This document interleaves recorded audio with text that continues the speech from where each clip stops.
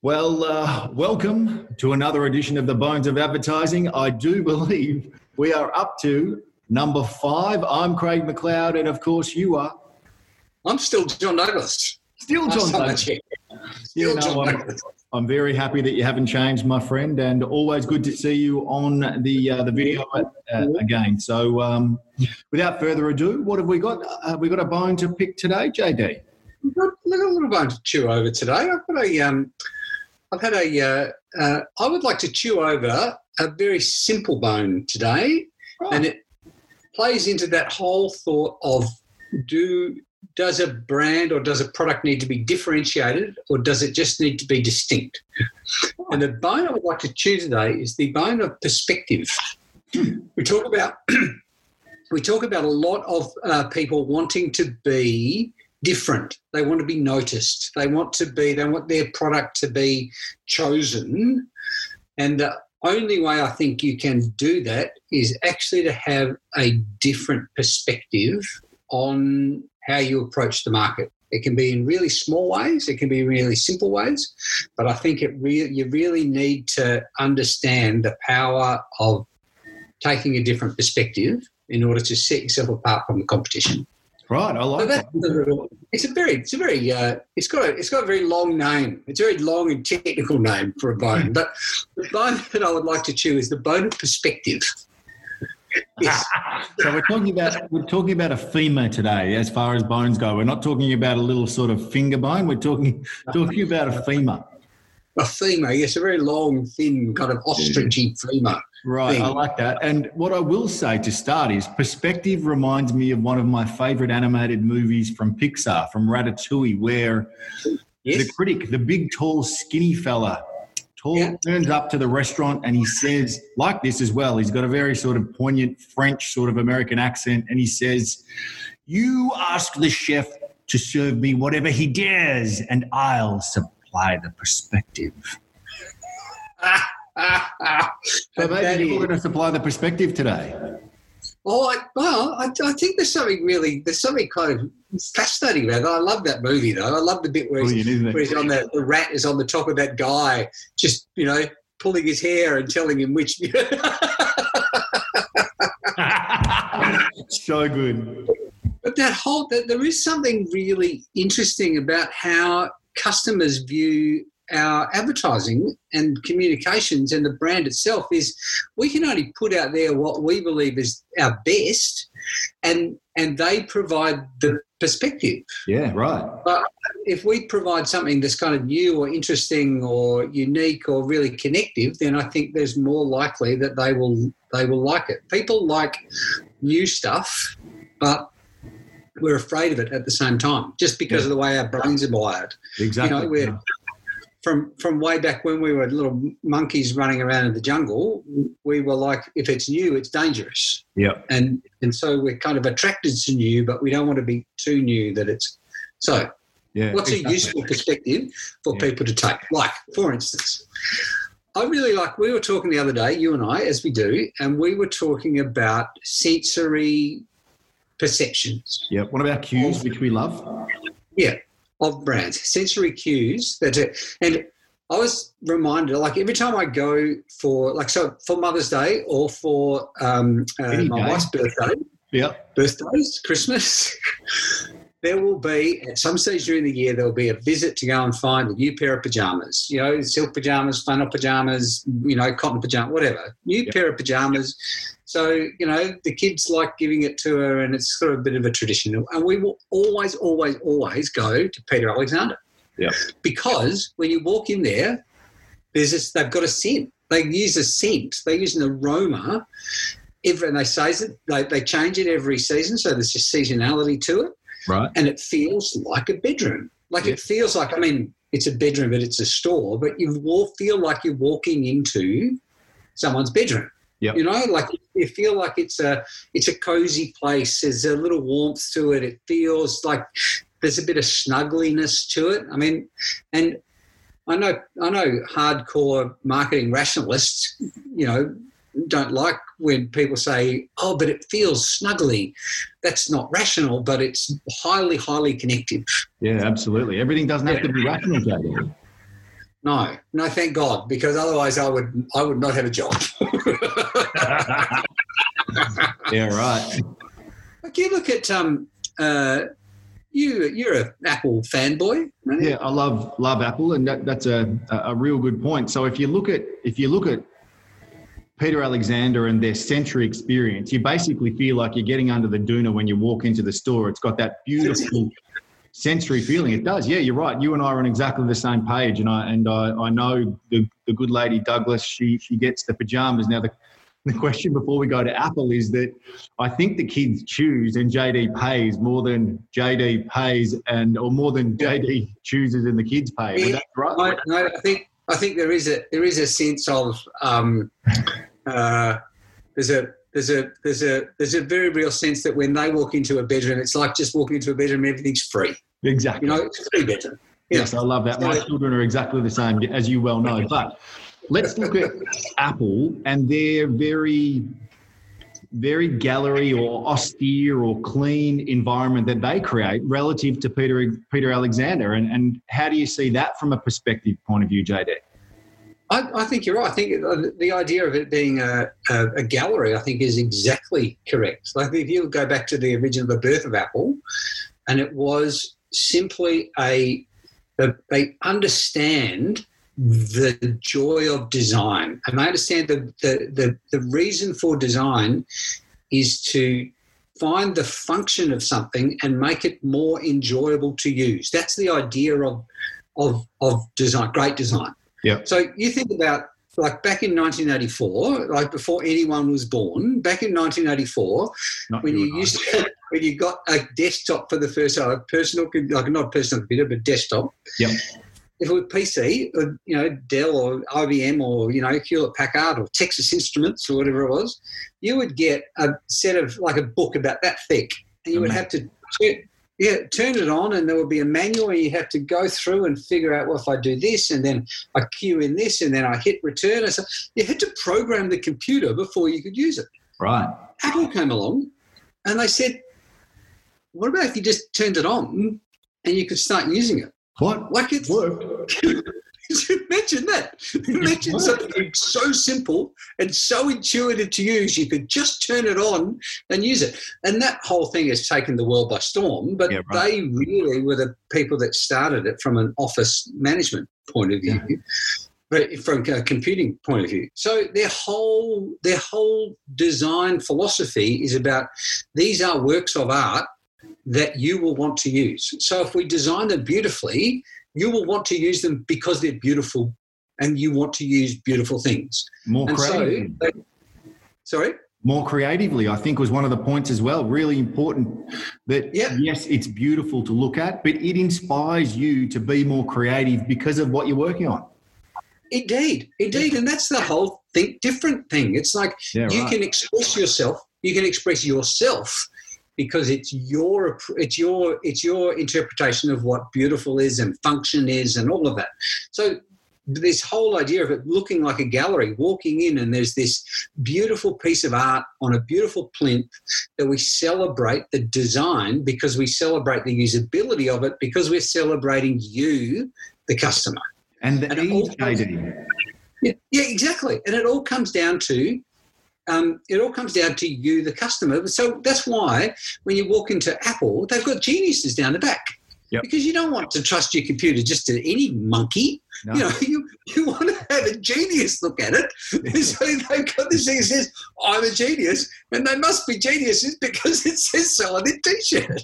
Genius bar. Like you're actually at a genius bar. You're sitting up on a stool and you've got the genius who actually looks like a genius behind the counter.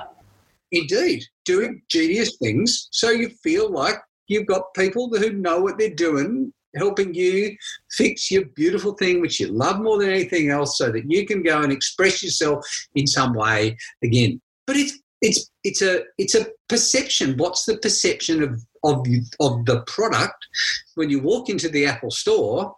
Is like, this is a work of art. This is something beautiful. I can't wait to get my hands on it so I can use it, so I can express myself, and I'll express myself better because it's so pretty. It's so beautiful, because it's so easy to use. So, how do we as businesses how do we then focus how do we use perspective to actually build businesses? And I think there's a simple trick that we can do. So Rory Sutherland, who I'm a big fan of, he's the global creative director of Ogilvy, but he's given a whole lot of TED talks, and he's a big rotund Englishman who swears a lot and smokes e-cigarettes, and it's just funny. The simplicity is brilliant, though, isn't it? Yeah, it's just amazing. So he's got this story he tells. I'll tell you this story, and then I'll tell you how they get to it. It's really bloody clear. Yeah. So there's this hotel in Stockholm, right? Yeah. And business people. Now you've gone overseas, you've travelled, you've been to hotels, and how many hotel rooms do you remember? They all look the same. They all feel the same. There's nothing. They've got sometimes they'll smell new, and they'll say this room has been renovated, and it cost us $500,000, bucks to renovate it. And you go, well, good for you, fantastic. Right. But it makes no kind of visceral connection with me. I don't want to go and stay in it again because they spent $500,000 on it. It makes no difference to me. Yeah. But he tells this delightful story about going to this hotel in Stockholm, and he keeps going back there because when you go into the lift, there's this, the lift, there's the buttons, but it's only when you look at the buttons to, the lift buttons, it actually is not the floor you're going to, because that's what your little key card has done.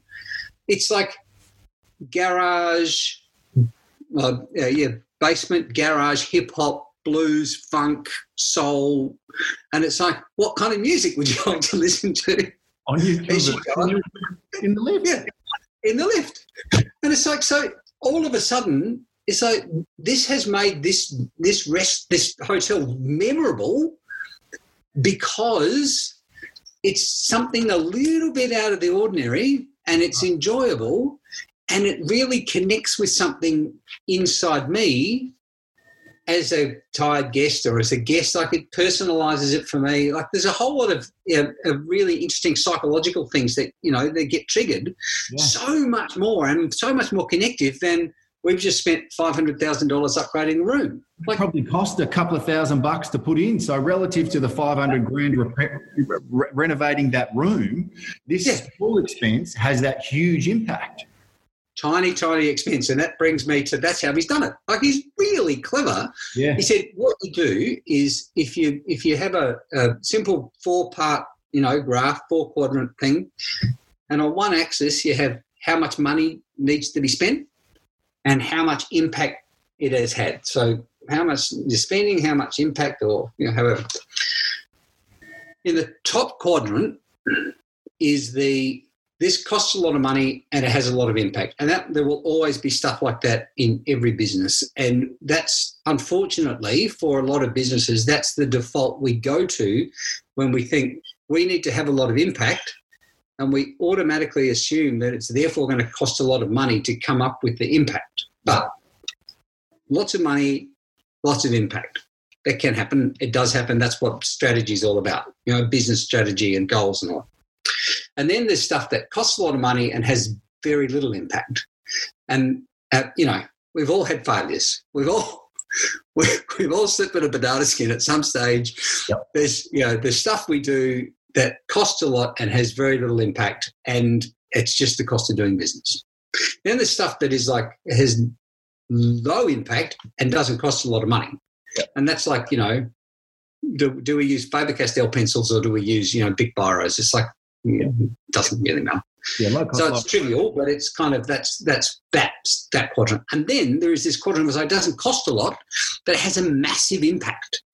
And that's the stuff where you need to kind of take a step back and you go, how does this tiny thing help provide massive amount of impact on what we're doing? Yeah.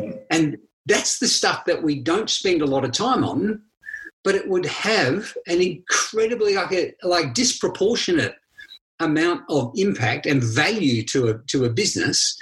And it's the stuff that we overlook because we're so busy looking for the big home run. Let's just spend a truckload of money on this. Rory Sullivan again, and I'm using that because that was part of my research. I did some research for this meeting. I did. I promise you, I did. I did. I watched a lot of videos. Good man. I like it.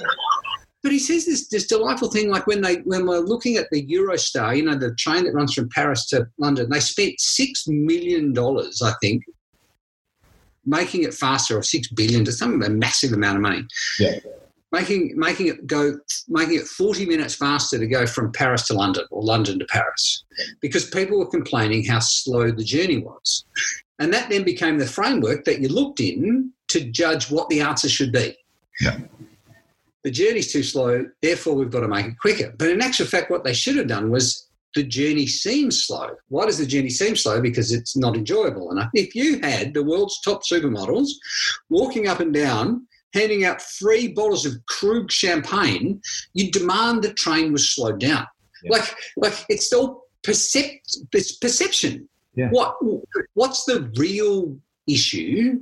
Underlying. What's the underlying issue, and how can I connect on a very visceral level with the customer? That's what I think we should be looking at. Yeah, absolutely. And if you put that into relative terms for some of our clients of today, that really could be a way to look at how they can spend more effort on trying to engage the current customers they have and maybe increase share of wallet. So perspective could be that we try and increase share of wallet from our current customers rather than trying to come up with the big campaign and the big idea of bringing in the new customer. Yes. Like, you've got people who like you already. Yeah. How can we charm them a little into bit? wanting? Yeah, just a little bit more. Yeah. So you go back to the lift example with the music. It's repeat purchase. Like, how many times do you go on an international business trip? How many times did they before the whole virus thing hit? But and how many hotels did they have a choice of staying at? And once they find something they like, they're more likely to go back and repeat the purchase again and again and again. I reckon if that hotel in Stockholm sent an email to Rory that said, "We've updated the playlist in the lift," yes, it would tickle him inside out. He would be beside himself with, "I can't wait to get back." Like, they've just got yeah, exactly. Yeah, you would. It's just what are the things that really identify the pain points of customers? And it may not be something big. It may not be something that needs a lot of money thrown at it, but it's something that if we can connect with them at a little 1%, a little 0.5% better, if a 0.5% better makes it 5% more profitable, that's money well spent, I think. That's what stays over in the low cost, high impact. And that's, again, the point of the exercise of perspective. If you can sometimes think it doesn't have to cost big money. Yeah. That's really the key to it. Indeed. Just all you need to, I think, all you need to go in there with is how does this help connect with the customer? Yeah. Where's the charm in this? Where's the smile in this? Where's the human element to this? Like, it's not about making a train go faster. It's about making a journey more enjoyable. Exactly. Do you know what I mean? Like, if you're selling chocolate bars, it's not about saying we're 20% more chocolatey. It's about reminding people about how they feel every time they bite into one of your chocolate bars. Yeah, well, remember the old one as well, JD, that I can't remember who it was, but they printed on the inside of the wrapper.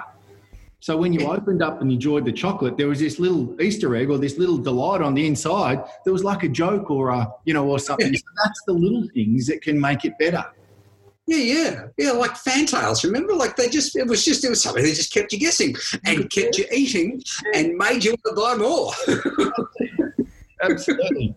Well, my friend, that's a great bit of perspective and could be a great way for us to wrap on EP5. I think it's at 1, 2, 3, 4, 5. Oh. It's a simple thing, and I think it's worth kind of exploring as people go about their week. Just something to take with them.